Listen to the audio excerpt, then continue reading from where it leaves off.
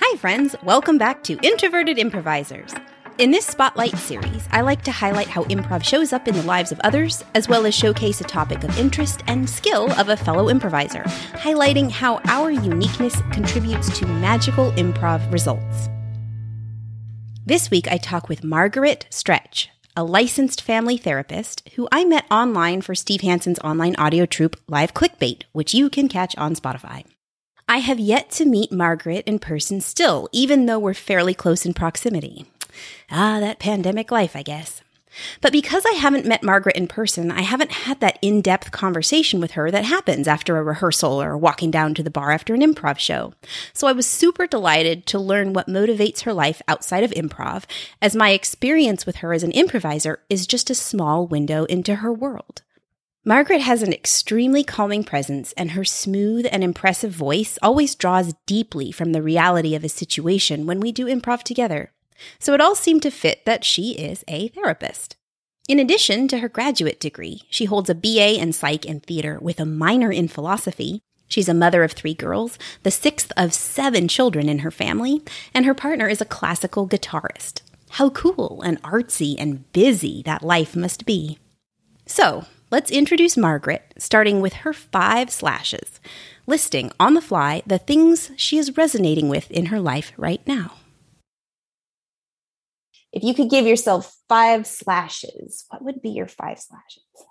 Oh, man. I would say, therapist / improviser / mother / adventurer /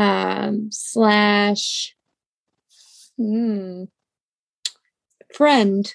Tell me more about the adventure one. So I love going on adventures. That's what I live to go on an adventure, whether it's like on my bike or traveling somewhere, new experiences. I just love going on adventures, like out to the woods, whatever it is. I'm like, I don't like sitting still most of the time. I can do it, but I enjoy just experiencing life and just going out there and going on all sorts of different jaunts. I love adventure and just living life out and doing new things. I love to do new things. What's been maybe the most surprising thing you've tried? I would say going and doing improv was actually a huge adventure, because I had neglected this theater side of my life for a long time. And it has been an adventure in the sense that I just was yearning for it for so long. And then I ventured to the city to perform. And now we have this new venture with, recording over Zoom. And now we're going back to in person and doing these things, but just adventuring and figuring out, who I am aside from mom and therapist, flexing those creative muscles. That's been a huge adventure in my life. I went to a boat festival called Ephemeral recently that's in the Delta.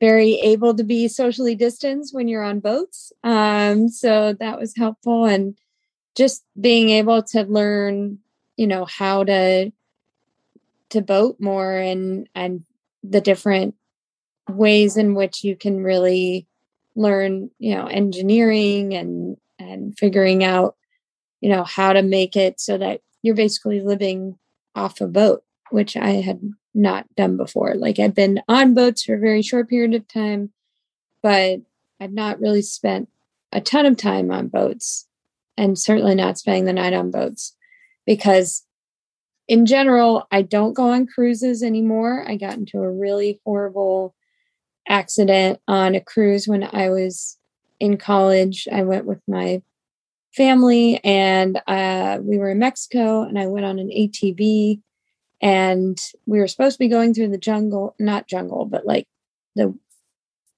whatever it is, with trees and things, in Mexico. And Instead, we went on a gravel road with huge bumps and potholes. And there was a huge pothole, like the size of a car.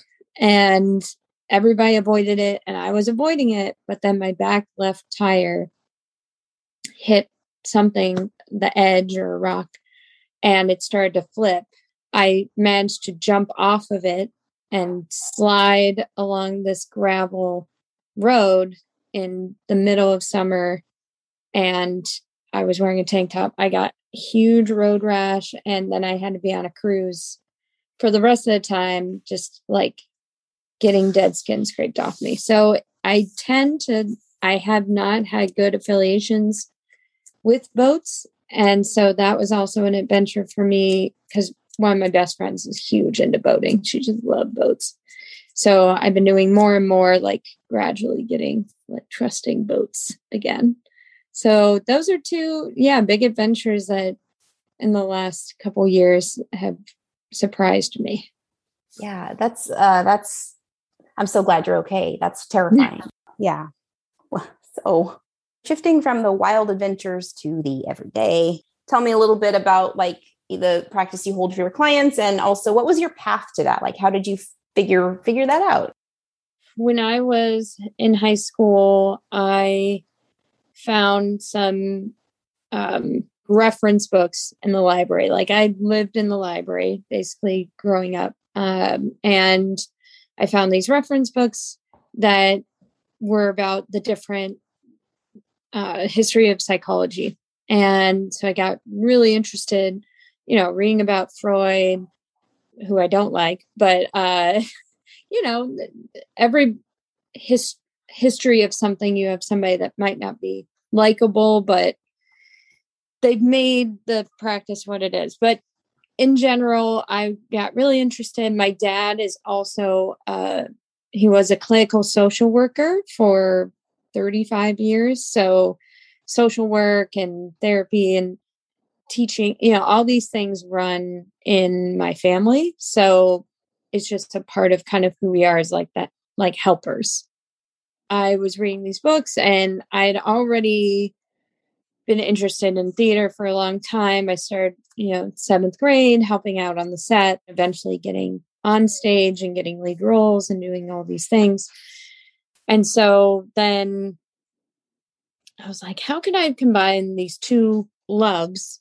And so then I found there's like drama therapy, right?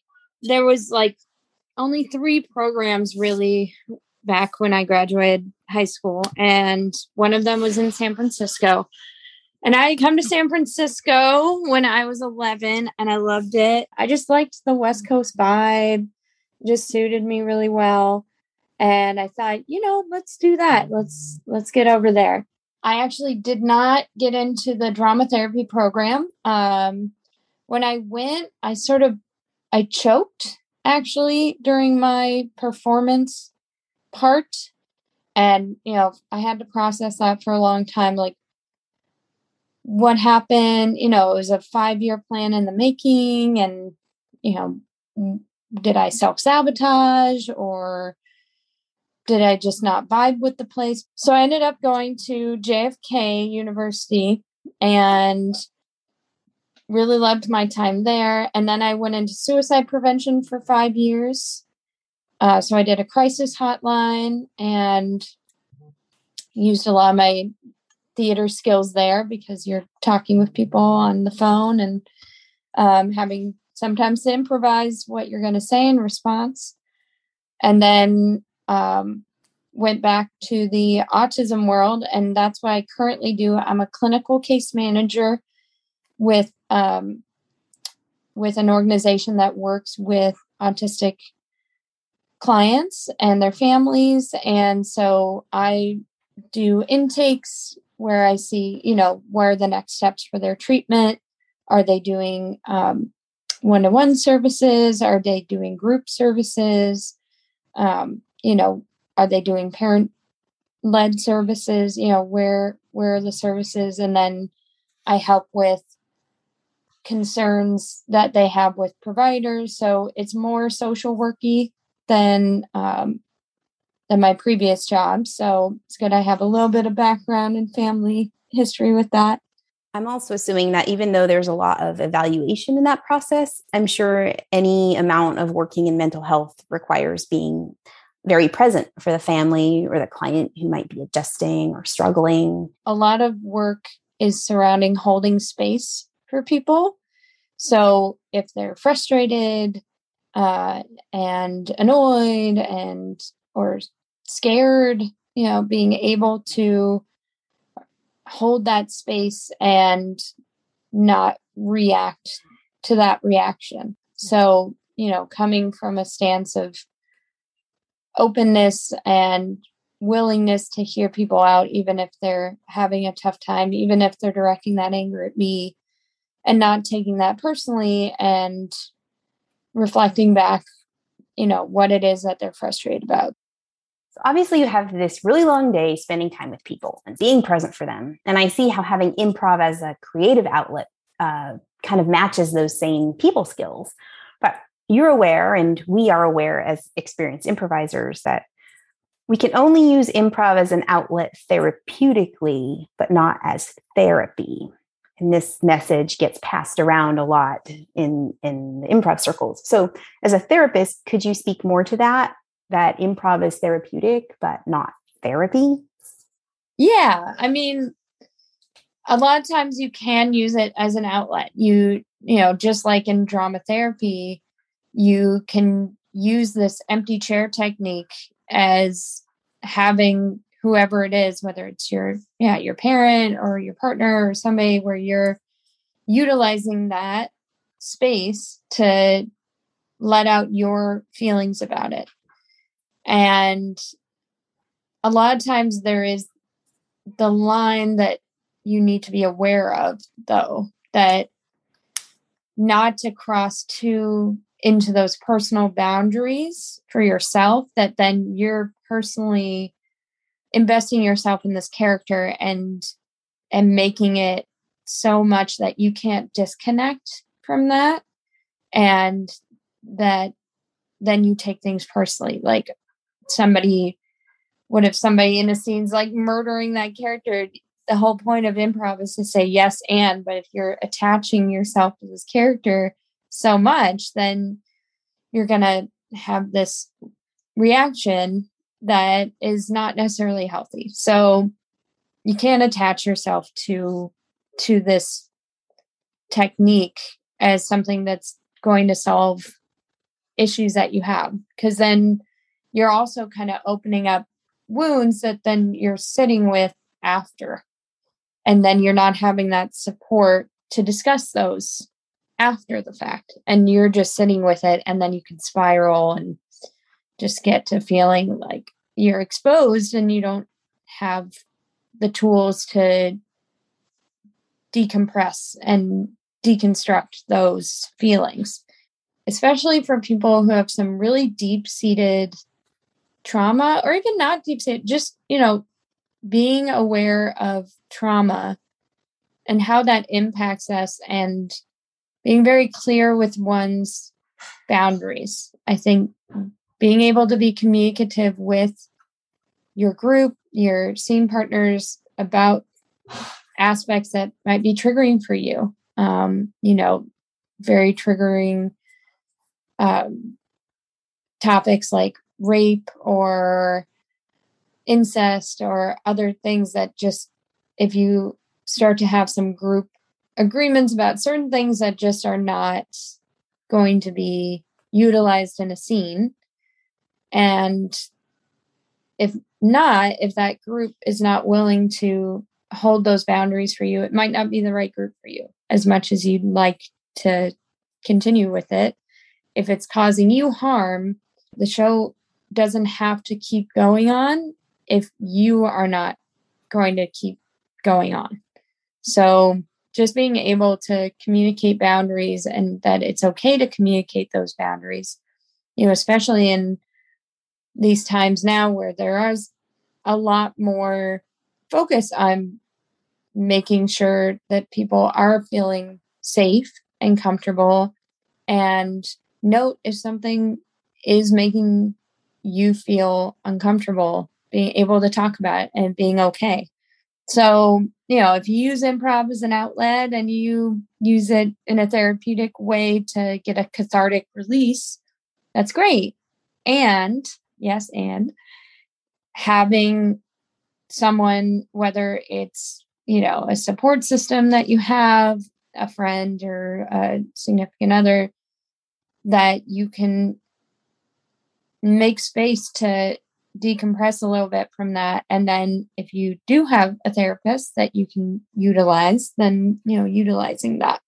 Margaret then brought up a great point about self-care and improv that I hadn't thought of. While I use improv to help burn off steam and laugh and bring play to my life, she mentioned this regarding improv and her own self-care. Improv is part of my self-care, but it can't be the only part of my self-care, because then you're kind of utilizing all this energy, and you're also giving in scenes your energy. You're not only absorbing others' energy, but you're giving as well. And so if you're having an empty cup and you're giving and giving and giving, you can receive somewhat, but it's not going to fill your cup. So you really need to find a balance in your own self-care to fill your own cup, whether it's hobbies or exercise or all of the above. Yeah, I go to improv for the joy in my life, but I never actually thought about, yes, you are giving on stage and giving focus. Like that focus is a lot. That's a really interesting point I never thought about. So we talk about improv not being therapy. However, there is some amount of crossover between being a good therapist and making a great improviser. We can't deny that. So how would you say those two fit together? Yeah, just like what we were talking about before, giving and holding space. That's a lot of what you learn as a therapist, is how to hold space for people and how to use that yes and, instead of blocking that other person's perception because you have another perception and telling them, no, it's this. You could say, yeah, I see that. And what do you think about this thing? So being able to hold space, being also able to think of things to say on the fly. You're asking me an open-ended question right now. I'm having to say my answers without saying too many ums or having too many long pauses, things like that. And so, being able to have improv where you're continually practicing those skills helps with therapy, and therapy in that turn helps with improv. It's a symbiotic relationship, it feels like. I would definitely say any games you do in general, whether it's improv, whether it's playing a board game. I've played plenty of board games with clients, especially younger kiddos and adolescents, as icebreakers, because it can be uncomfortable for them to start speaking about their feelings, especially if they haven't had a family culture or a societal culture or even an ethnic culture of talking about feelings. In terms of the big picture here, you are in a profession where you're constantly helping people by giving them tools to learn about themselves or self-reflect, and that they can kind of make their own discoveries. So, what can improv teach us about ourselves? Or if you'd like to get a bit more personal, what has improv taught you about yourself? Yeah, I think, improv is something that can really teach you a lot about yourself and about other people. Gain to connect with a variety of people you may not have ever connected with in another arena of your life, and getting to know people of different ages, different cultures. That can really be extremely important aspect of improv, I think, because it's also, you're not just being characters and memorizing lines, you're getting into different aspects of your body and movement, and you're not just saying the same things over and over again every night. You're figuring out different things to say and something you might not expect a person to say. Suddenly they're saying it, and it's like, whoa, that I didn't. Okay, where do we go from here? And it's exciting. And so improv for me has taught me a lot more about flexibility and being willing to put yourself out there and let go. I think I've kind of ebbed and flowed with it. There's some periods of time where I still feel rigid in improv. It's hard for me to, let go of this idea of saying the right thing or always searching for the laugh, and just being able to let go and have more of a stream of consciousness at times can be really fun.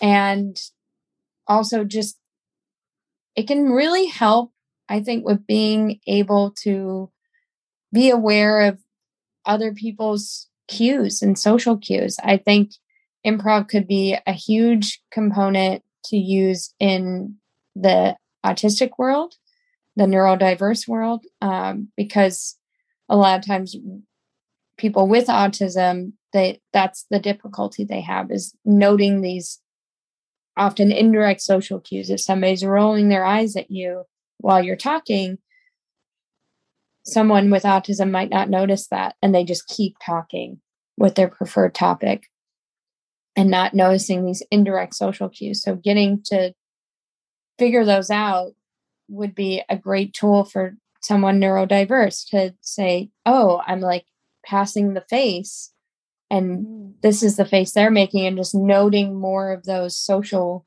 skills that not everybody has those strengths in.